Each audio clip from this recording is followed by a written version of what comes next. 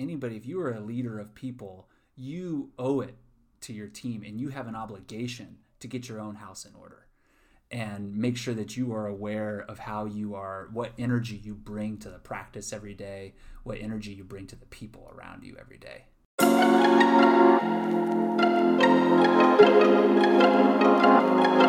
Hello, positive leaders. Thanks for joining us today. You are listening to the Positive Leadership Podcast with Andrea Crabtree and David List, a podcast for everything a veterinary manager needs to know to get the job done.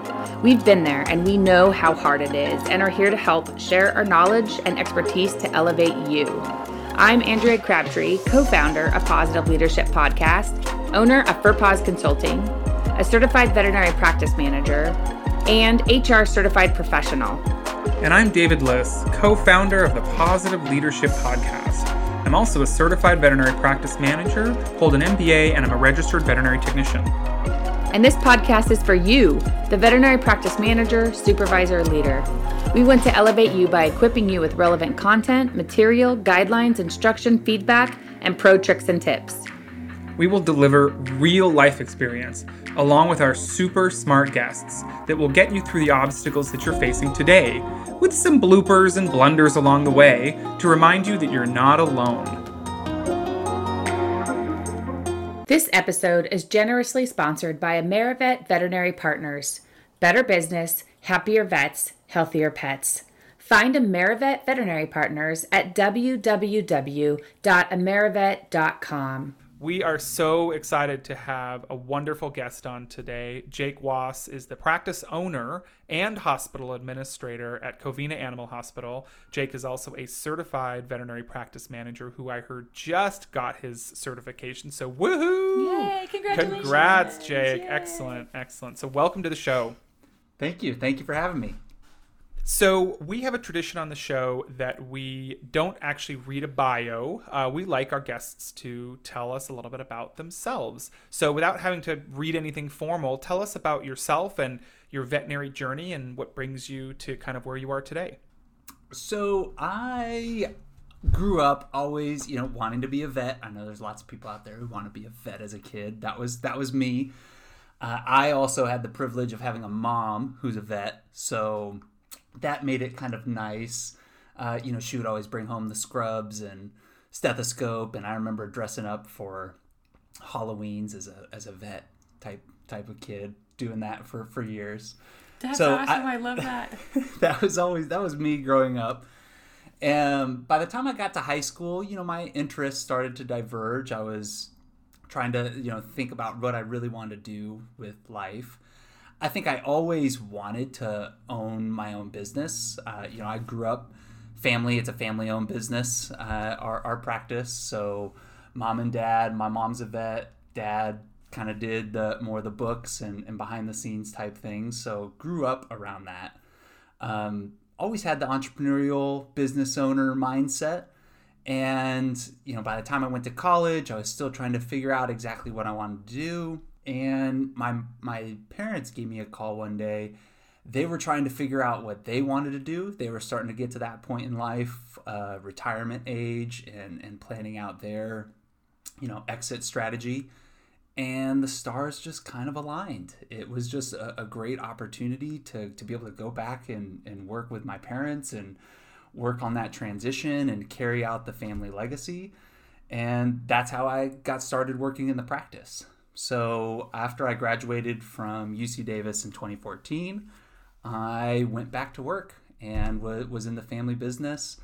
I started, working in the kennels. I worked the weekends. I did the holiday shifts, came in on Sundays when we were closed, walked the dogs, did all that, and spent a few months there, spent a few months in our reception department, answering phones, dealing with clients, got the great, getting yelled at by clients thing going. Don't we all love that? Yeah, got that experience. Started working in the treatment department, did, all the technical skills, learned how to place catheters, draw blood, run tests, do those types of things. And that was just a really good experience. Like I loved being able to be like hands-on. It helped me really understand how the business is run and how it works at the ground level. And that was just a really good experience. And plus the people that are there, that really, actually, some of them knew me since before I was even born. So there were some struggles and interesting conflict with that, with the boss's son coming in, but I tried to earn my way. Exactly. So, I definitely had to earn my keep and earn my way through, but it was a great team of just really knowledgeable and smart, helpful people that really taught me a lot about just how we do things and how we practice good medicine and good client service. So that was good. And, after a couple of years of kind of starting to pick that in and slowly starting to learn more of the business things, by 2016, my parents, they fully retired. So at that point, I was, the practice manager at the helm and, running the ship. So it was good. Again, I had a strong team that I could always lean on. My parents still were always there. If I needed anything, they were just a phone call away. Talk about being thrown to the wolves, right? Like 2 years in, and then you're like, it's all yours, bye. Yeah, my mom was ready to retire. She was definitely ready to retire. But no, it was good. It was a good couple of years to be able to work together. And now, even to this day, we still talk about the business, and they give me a lot of good support and ideas. So it's nice. But fasting forward to today, really, I was always so concerned about carrying out my parents' legacy and making sure that, our business has been in the community since 1937. My parents purchased the practice in 1995, but we have generations of clients who have been coming to us for years and years, and just so concerned with carrying out that legacy. But now that my parents have been out for a bit and I've been running things for a while, I want to create my own mark, I want to create something. Right. Make it your own. Yeah. Something that's my own, something that I could create my legacy off of too. So more recently, I'm very passionate about leadership and business. And so really where my mindset now is, how can we transition this practice to, it's already a great practice, but making it truly a trendsetter in the industry, for the whole industry, based around self-managing teams, something that creates value for all stakeholders, not just the shareholders. And a big part of that is, and I know you guys, talk about this a lot on the podcast about, team engagement and compensation and benefits, especially for our technical staff. Sure, right. The engagement's a big part of that.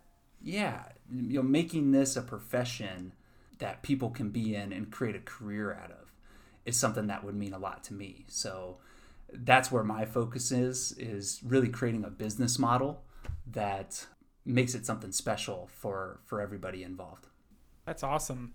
So we always ask our guests too if they have a kind of favorite, like a book or a podcast or a continuing education meeting they went to or a class that really left a lasting effect on you, Jake. So do you have some nugget or some learning that you did that that really kind of struck you? CE has a very special place in my heart. This is where Jake and I totally geek out, right, Jake? That's right. How many endless conversations have we had about this? I can't wait to talk to you about this. Or airplane rides home. Right. Spending hours talking about stuff. Oh gosh. I love CE. School, formal education was great, but I feel like I really learned how to be a leader from the networking and meeting other people and going to conferences. I feel like the first conference I went to was Western States in Vegas, and that was about first year in. Blow your socks off then. That's like Western is like, pooh. I went there. I was like a kid in a candy store. I soaked up. I had pages of notes. I'm sure everybody at the practice hated me when I got back because I wanted to change everything. Everything needed to be different. Then from here on out, if Jake ever goes to a conference, we're all screwed. Right. Yep, exactly. But that's when I fell in love with it. I was like, oh my gosh, there's like so much opportunity here. There's so many ideas, so many cool people. It was great. And then I was so fortunate, one of our drug reps mentioned, this manager group based out of Orange County. And that's where I started going to some, those people. Those people. Those girls. And so I start going, and I'm like, this is like a mini Western. Once a month, I get to go to a conference once a month and meet and network and share ideas. So that was great.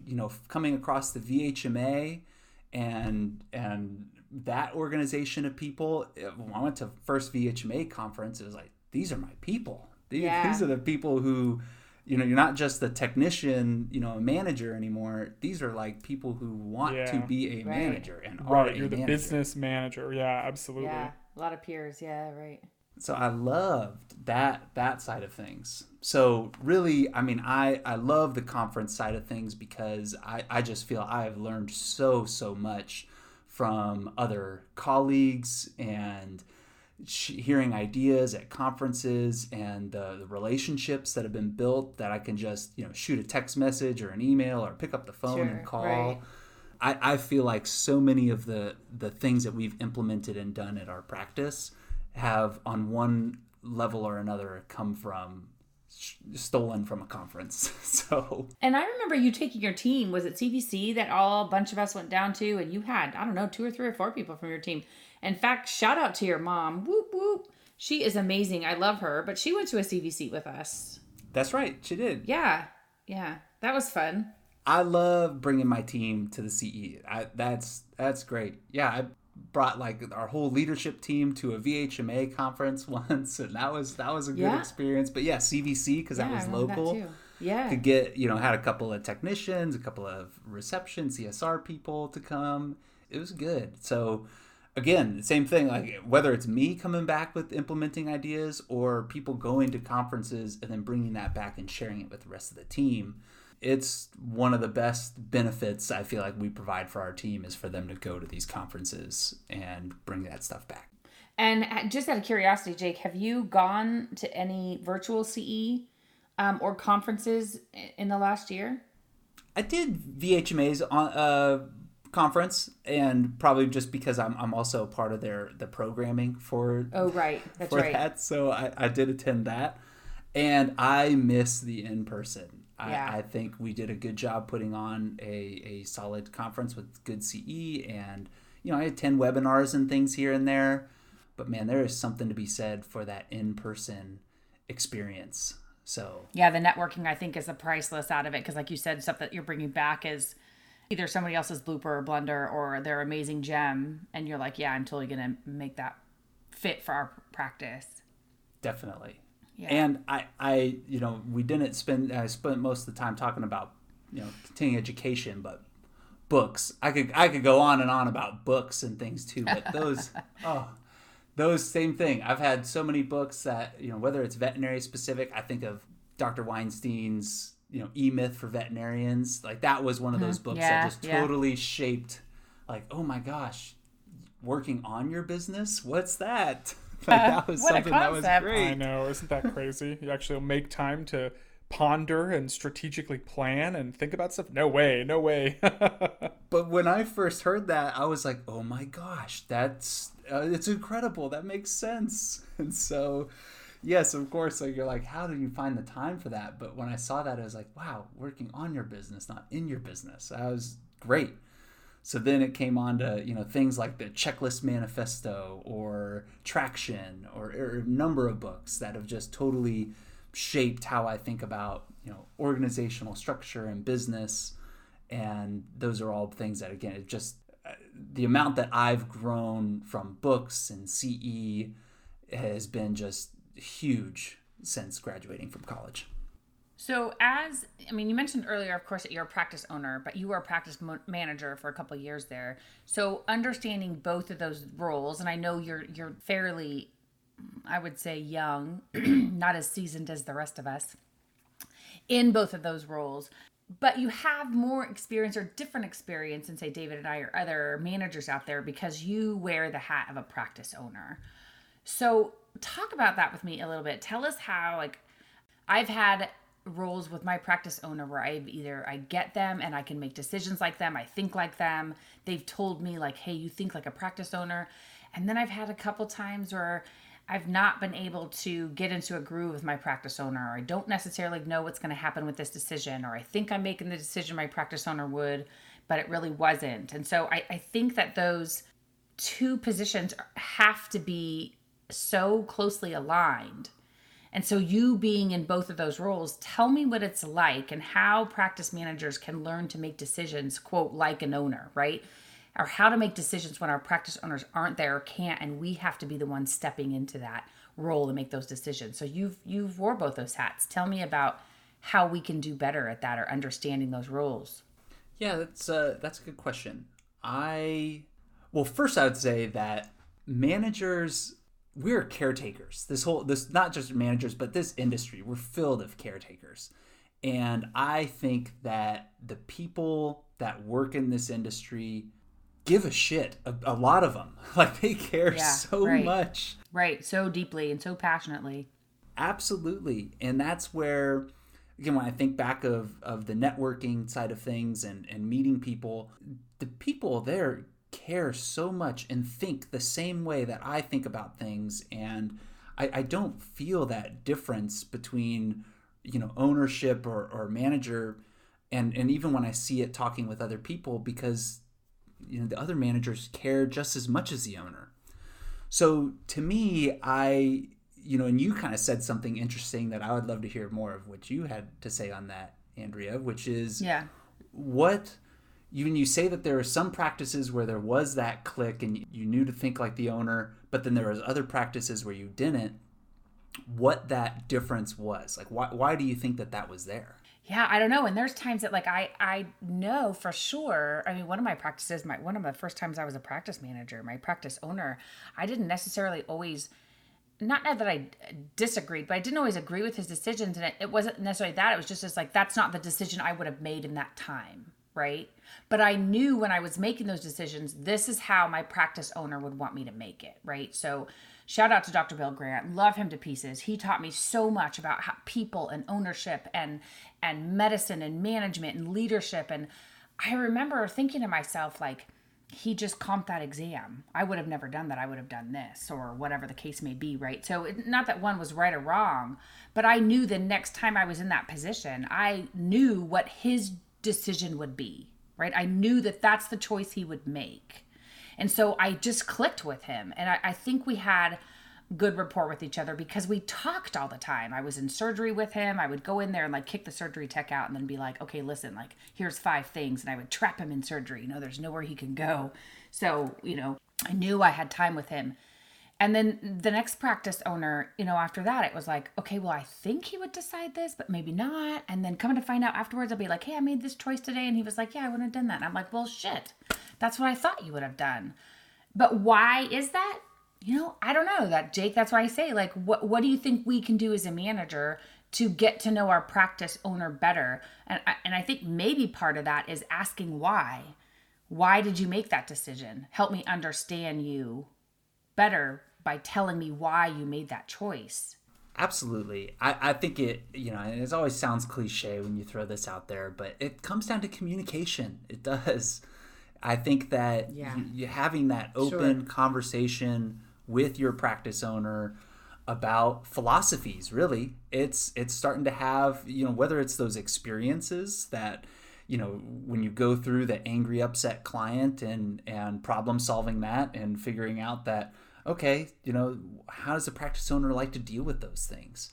Or when it comes to, the quality of medicine and the philosophy around medicine, what is it that they're about? What are they trying to go for? So I think it's about really trying to understand those types of things. Yeah. And beyond that, as a manager, you got to find something that I think also aligns with your own personal value set so that you're on the same page with each other and it's not a forced thing. Of course, you're never going to be perfectly matched up. I really like to think of it like a marriage, right? You're not perfectly matched on everything, and some things are going to be a little different. You might have never comped that exam. Yeah, you wouldn't comp that exam, but he would or she would. But at the core of we're putting the client first. and we're going to do what we can to make sure that they feel cared for, that they're listened to, and that we're solving their problem. And whatever that philosophy is and how you approach it, that those are aligned. Because then I think once those are aligned, those decisions might be slightly different, but they're going to be, for the most part, very aligned. Yeah, right. I agree. So let's ask you, Jake, the $1 million question. Would you recommend ownership to other practice managers? And so in some situations, it may not be available for whatever reason.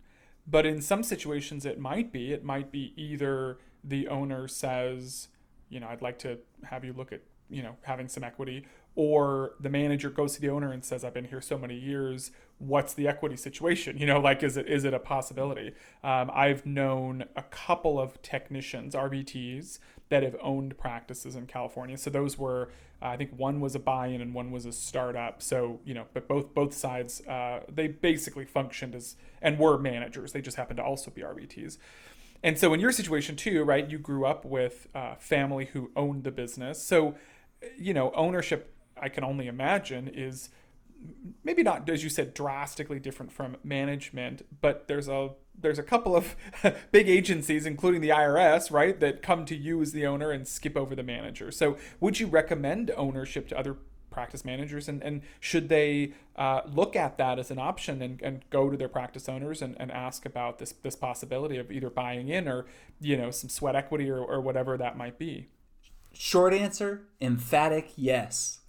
I think it's absolutely something that managers should do. Long answer, okay, there are some things that should be considered. Okay, I think the first part is then you really are in a marriage when you buy into something. That is a huge commitment that you are making, and that's something where you better make sure this is something you want, and you like the role you're in, you like the people you work with, you like the potential medical director you might be working with, or the other practice owner you'd be buying in with. So I think that those things are all extremely important to make sure you've vetted and done that. Myself, I can't speak to what it's really like actually buying a practice. I'm very lucky and fortunate that I didn't go through that stage of things, versus, being us as a family business.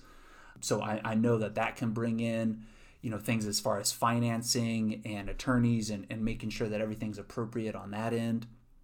But really, I tie back to just really at the core of what you are still doing as a practice manager, owner all the time, is you're still advocating for your clients, your patients, your staff. Your staff, and yeah.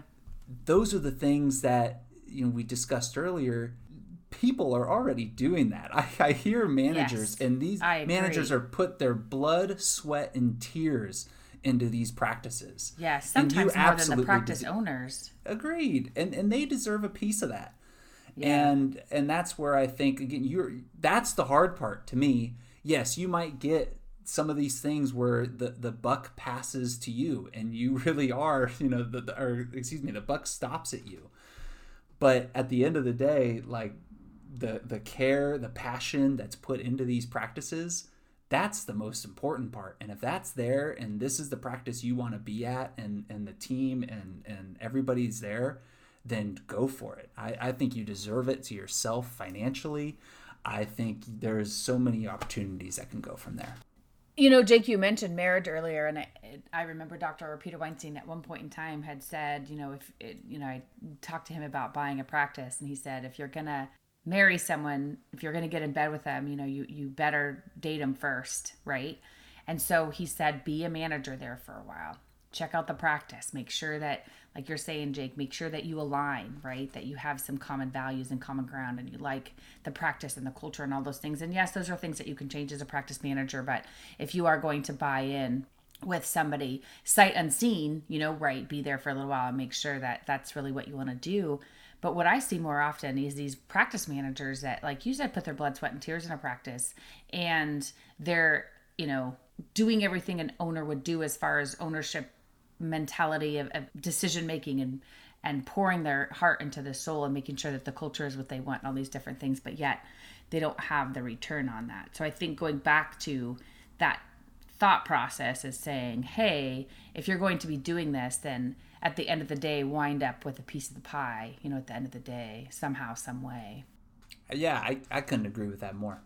So as an owner and a manager, you have been in both roles, obviously.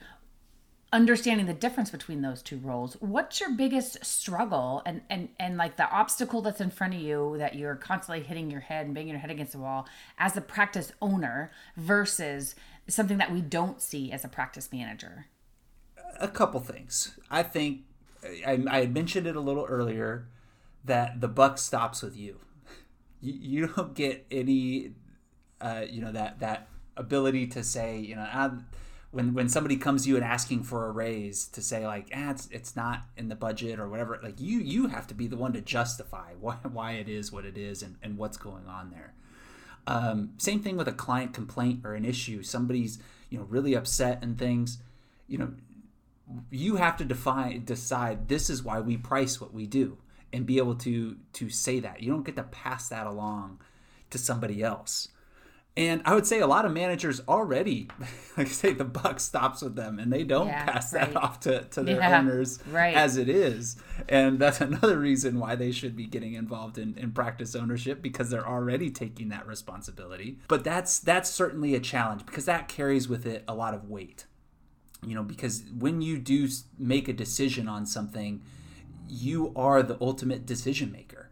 And knowing that kind of finishes and stops with you, means you better be, really aware of why you're making your decisions and what you're doing with those decisions and what you're trying to accomplish.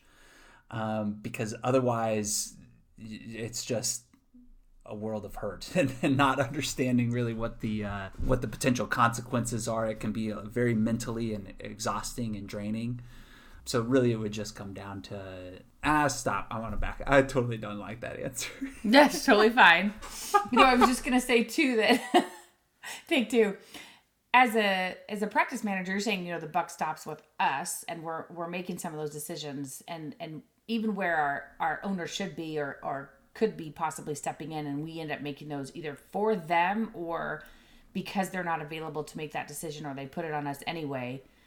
I think what we often do, at least I know for sure I did as a baby manager, I made decisions that were like off the cuff, right? Like, oh, it's just easier, or this is assuming that she wants a discount on her bill, so I'm going to comp the exam, right? But then finding out later, like, that's not what that lady wanted at all. So sometimes I think the decisions we just make are like either because they're easy decisions, it's the easiest choice in this, or the path of least resistance. Or when we hire somebody, we don't necessarily think of the effects of what that person's going to do to the team. We're just like, oh, someone with a pulse, yay, get them on the phones ASAP. But I think when we really stop and think about, like, this is a decision that affects the entire practice. I don't even care if it's discounting one exam or if it's hurry up and hiring because we need some relief on the phones.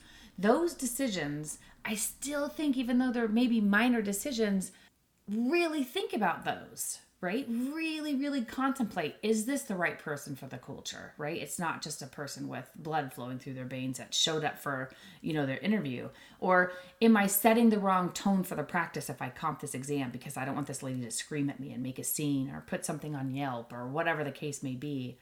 Or if we made a mistake, did we fess up, right? So I think those are all things that as a baby manager, I had to learn those. And I wish there was a podcast or a conference or someone that would tell me, like, no, every single decision you make, you think about it in all the different possible ways you can. You ask for help, you get a second opinion, you phone a friend, right? You figure out, is this the best possible decision that I can make for my practice, not just what's the easiest for right now. Definitely. And again, that goes back to just thinking like an owner, thinking what do we represent as a practice? What are our goals? What are we working towards? And that those decisions align with those with what those goals are and what those values are. Right. So if you were to circle back to your biggest obstacle, do you have another obstacle then you think you'd want to or biggest struggle that you'd want to dub in there? Or are you good with that? I would add another struggle is a wise manager once said that HR is 20% of our job description, but 80% of what we do all the time. And that is something that is really, I feel like sometimes, again, particularly tough wearing that owner manager hat. There is none of that, again, that kind of that separation between management of staff and ownership. And sometimes as an owner, you have to make the tough decisions for the greater good of the hospital, but still also trying to advocate for your team. And when you work with team that you care so much about and you work with, it can sometimes, again, just be a tough burden when you have to make tough decisions. It's a hard line to walk. Mm-hmm. That the team doesn't always necessarily agree with or understand why. And exactly, it's a tough line to walk, and can sometimes just carry a little extra weight. And also making sure that you're making, again, the right decision, the decision that's appropriate for everybody involved, and that you're not just focused in one particular area.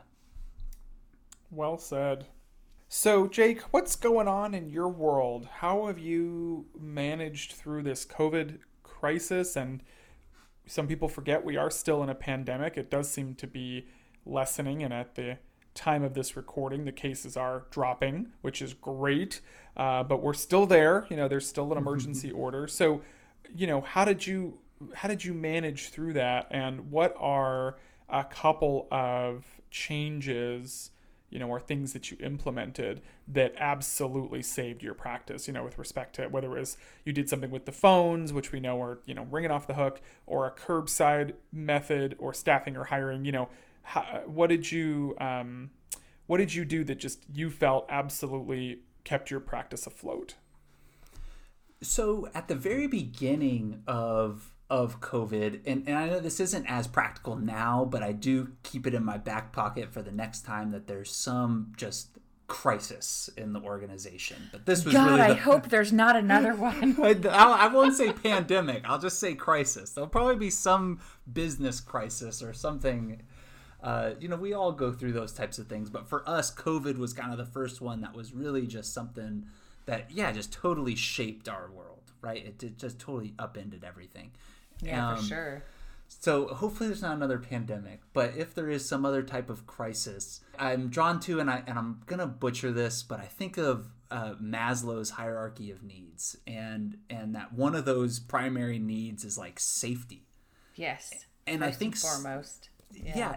So sometimes I think we're able to not have to worry about those all the time. Like that's not something that we have to worry about in, our day and age, being a first world country, of just normal safety.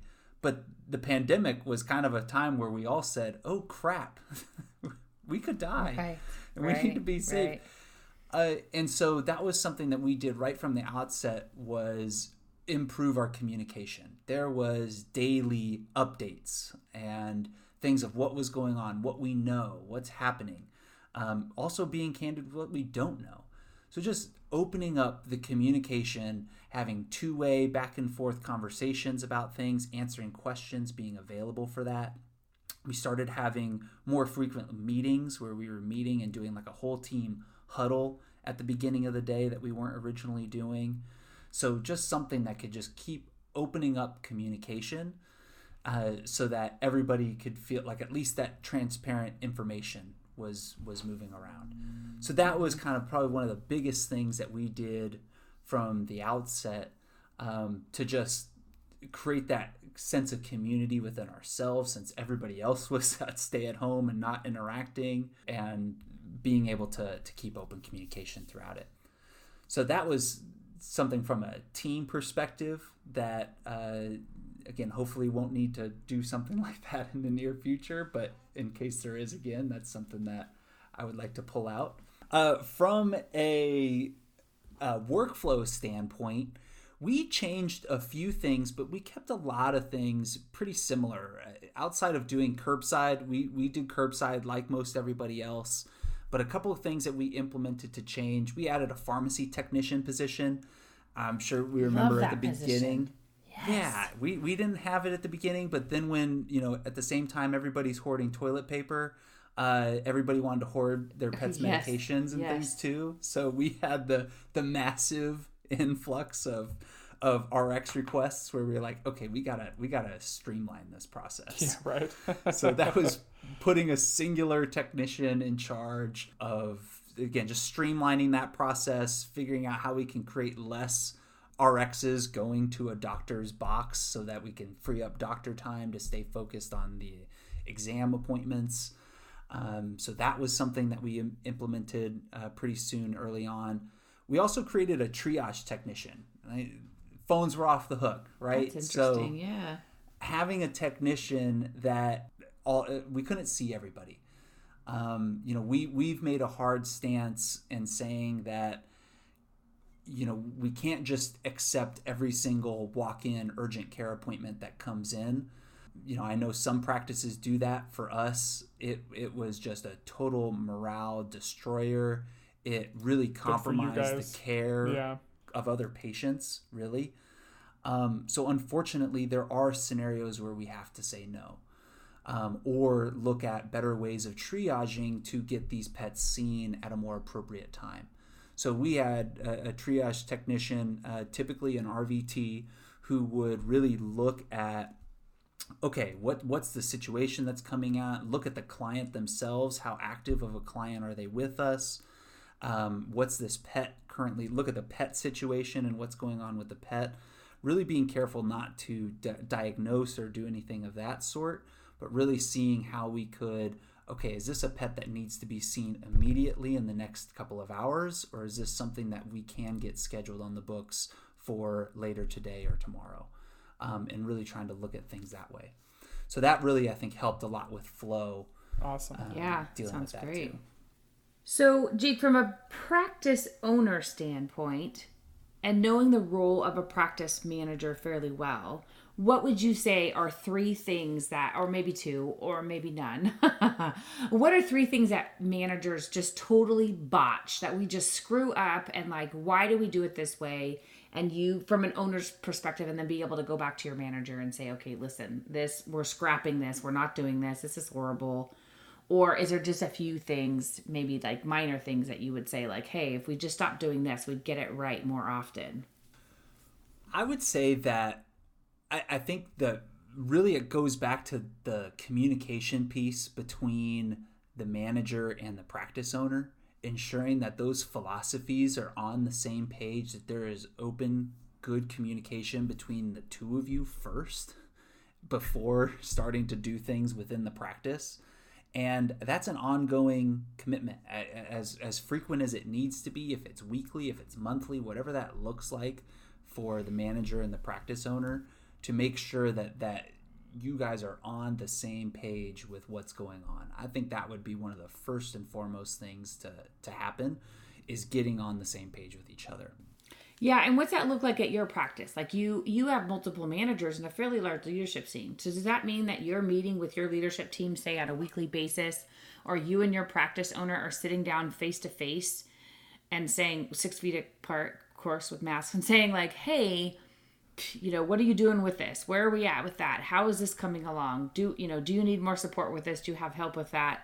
Are we keeping up with our deadline for this? Like, do you meet face to face on a regular basis, or is it just like email me whenever you need to and I respond right away? So one of those books that we briefly mentioned earlier, Traction, that's something that we really implement a lot in our practice. I would love very much Traction. That's amazing. I love that you're bringing this up. This is great. Somebody who, I highly recommend for any manager, any business really that is looking for a little bit more just structure when it comes to how to run the business. We follow a lot of the principles in there. So that looks like for us quarterly meetings where it's an all day, really ideally an off-site type of meeting. I know sometimes that can be really tough to do, and we certainly didn't accomplish it with the COVID craziness, but starting to get back on track there. So that's a quarterly meeting where you really sit down and lay out quarterly, what the Traction calls it, rocks, but quarterly goals that you can stay focused on, really living in a 90-day world of priorities and goals and things that we're working towards. Then that gets brought into, ideally, and again, it may not always work ideally, but ideally a weekly meeting, touching base. How are we doing on this project? Again, like you were saying, Andrea, where are we at with, do you need any support? How's this going? Yeah. And where are we at? And making sure that we're on track. And just solving issues as they come up, but tying it back to those priorities that we've already set. And that goes back to that quarterly meeting. So really having some solid structure in place for, we're not going to solve all the world's problems when they come up, but we're going to take a step back, look at where we want to go. Okay, great. We've got our priorities and what we're working towards. Okay, great. Now on a weekly basis, we'll kind of touch base on those and we'll solve issues related to those.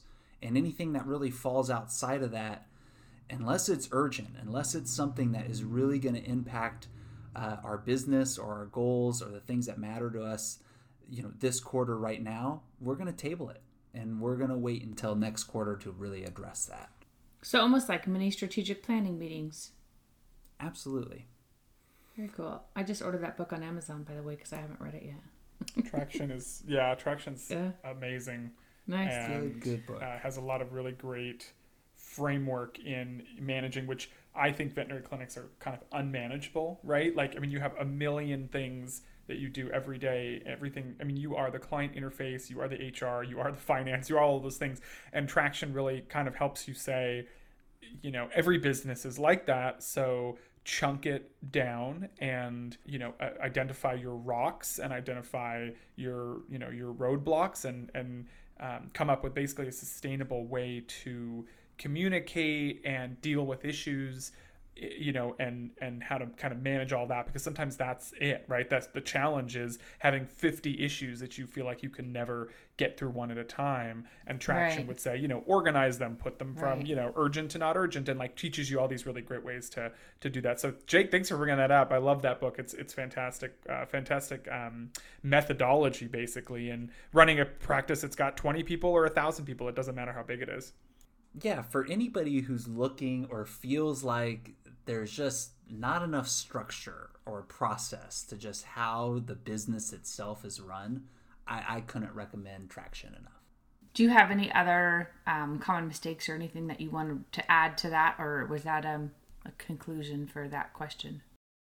We've talked about how how it's so important for the manager and owner to be on the same page, especially in regards to making decisions and just keeping the whole practice on the same page with priorities. The second part that I would add to that is, I think we don't put enough focus on the people. And when I say people, I certainly talk about clients and knowing that they are people too, not just this us versus them thing that sometimes we can get into, especially with COVID and it's curbside and we don't see them all the time. There's certainly that side of the people, but really what I'm talking about more is the people from a team standpoint. And this is the part that, really sometimes when I talk with managers, and unfortunately, and not to knock on any corporation in particular, but a lot of corporate practices where it's all about the numbers and everything being tied to, financial metrics. KPIs of some sort. Mm-hmm. And I'm actually not against KPIs as long as the KPIs track something other than financial. So if the KPIs are tracking our client service or tracking team engagement or patient care, that's fine. But I think when we really start to just boil it down to, okay, all the numbers that matter are, did Dr. X reach their, average daily total today? And if it was below that, why didn't they? And it's all centered around the money that was generated and created for the day. That's where I think that there is a problem, that we're looking at it backwards. Really, it should start with looking at our teams, looking at our patient care, looking at our client service. Those are the 3 areas that it must focus on first, and having faith and trust in the process that if we do those things right, that ultimately the money will come. And that's the part that I would really like to see. Again, our industry, when I look at, there's a lot of managers who care, and I think nobody really wakes up and gets excited about just the financial numbers of things. But I think that's kind of the default of how some businesses are run, that I would really like to see changed and start to make more of that focus be on the people, our teams, and our patients, and trusting that the money will come. I feel like that's a Steve Jobs kind of thing, right? Isn't he the one that said, like, hire smart people and let them do their job and get the hell out of the way? That sounds like something he would say. Yeah. If you could give yourself, Jake, one piece of advice to like your younger self or any of the listeners listening in today, what would it be, and why that piece of information? I like the younger self part of me, because I would love to go back and wouldn't we all? Yeah, we would all love to go back. But I think I used to always think about like knowledge in this sense of picking up a new business strategy or a new idea to be implemented, when really I think the biggest thing is learning about self-care. Wow, I'm surprised. Okay. No, I know there's a stigma that comes with that, but and also self-care, I lump a lot of things into that. But really it's finding out what's it for you that keeps your cup full? What's it for you that keeps you engaged and just ready to take on the world every day? And if you can balance that and be aware of your own, mental, storm that's going on inside all of our heads, and how you can keep that at bay and in fact use it to a way that serves everybody around you, that's where I think I would love to go back. And again, going back to some books like reading Power of Now, looking at something that looks at that. If I had known about meditation sooner, or journaling to connect with myself a little bit better, those would be practices I wish I had incorporated a lot more in my younger years, when I didn't understand why I was so angry, or I didn't understand why I was feeling jealous about something. And now, having a little bit more awareness has been something that I think, especially as a leader, and I really think this for anybody, if you are a leader of people, you owe it to your team, and you have an obligation to get your own house in order and make sure that you are aware of how you are, what energy you bring to the practice every day, what energy you bring to the people around you every day. That is awesome. Said. Yes, right. Mic drop. Mic Are drop. You kidding me? Fantastic, Jim.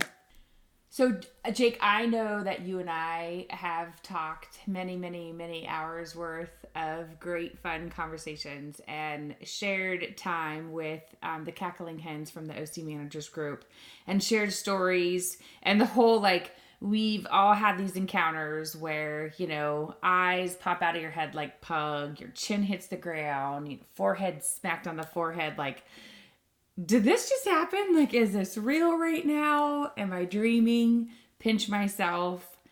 Yeah, no way could I make this shit up. Tell me a story, and of course change the names to protect the innocent, but tell me a story that you have just been seriously, this just happened. I've got a good, funny story. It's not necessarily a jaw-dropping story, but it's just one of those things that it's really? That happened? That's funny. I can't believe Perfect. That. Right. So it was, after first few years of working in the practice, I decided I was ready for a vacation. My girlfriend at the time, now fiance, it was her first vacation after her getting kind of going and things with her career. And we decided we were going to take a 9-day vacation to Hawaii.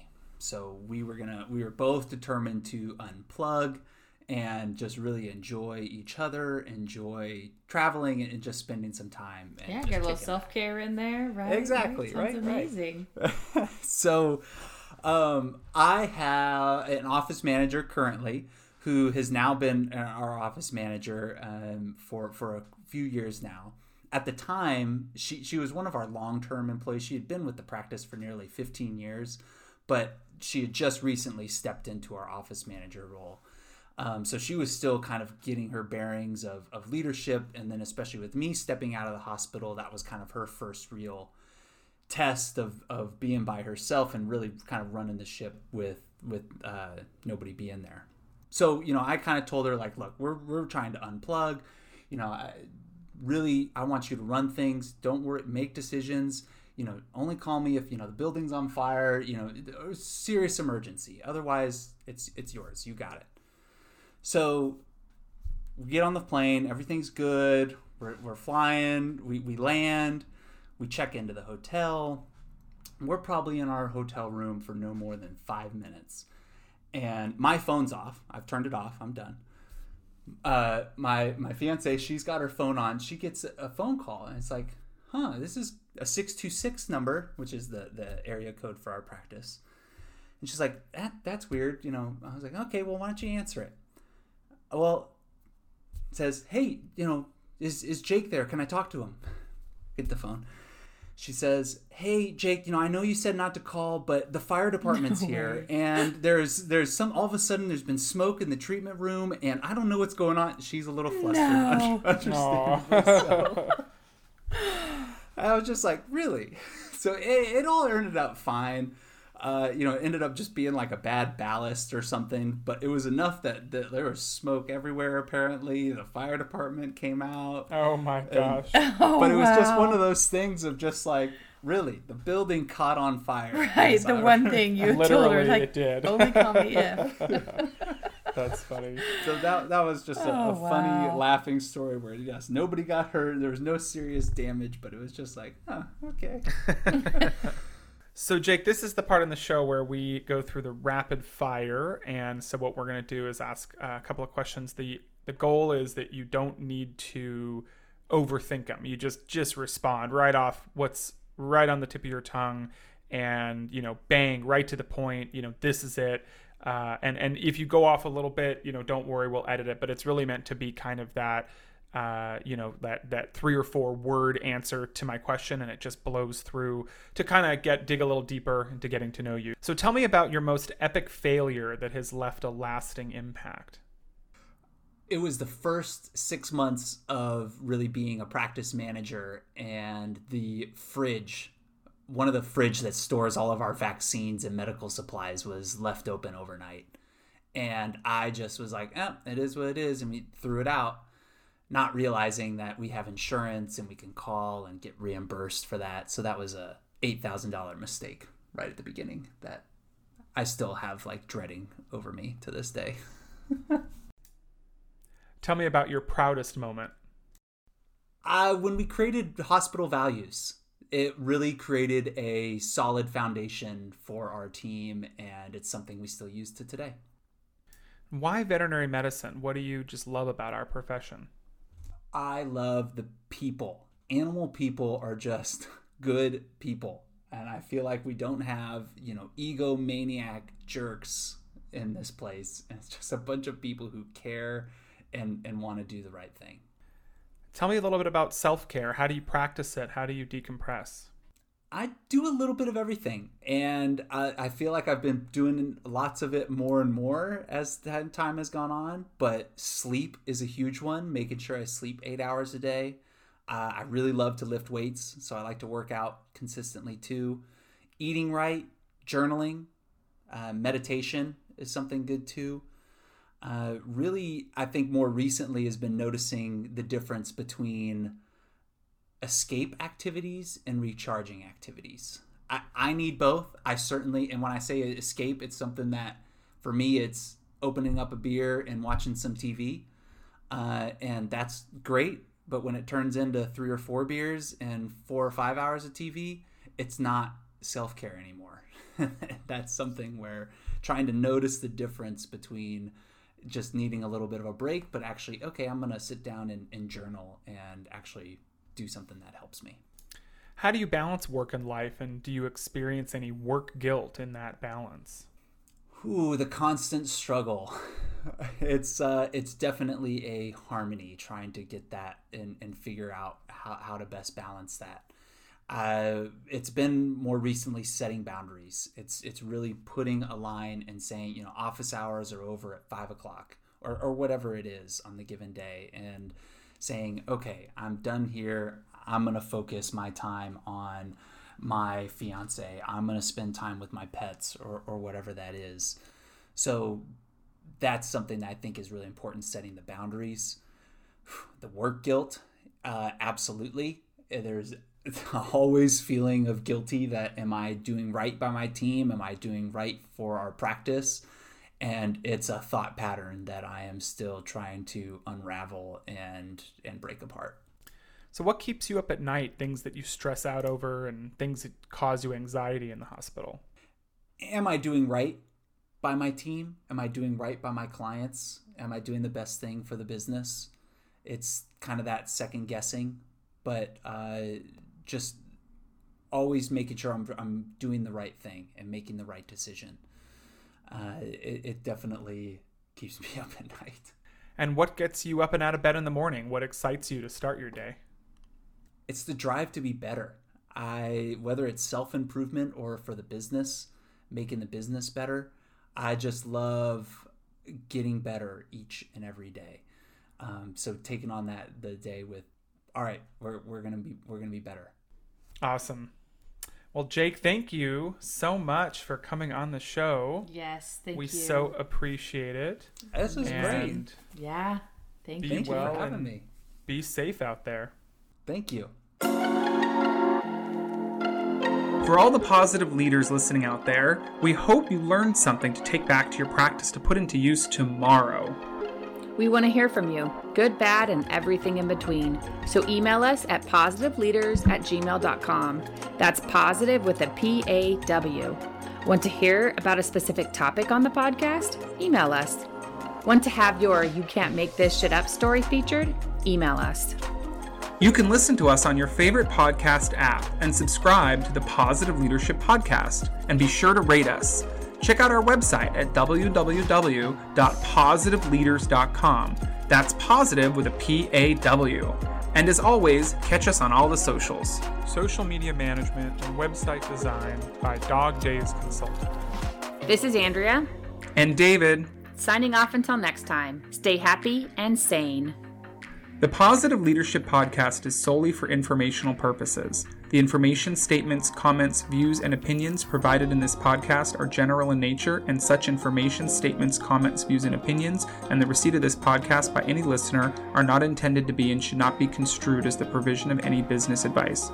The information, statements, comments, views, and opinions expressed or provided in this podcast, including by speakers and guests, are those of Andrea Crabtree, David Liss, and their guests only, may not be current, and do not represent the statements, comments, views, and opinions of any other person or business entity.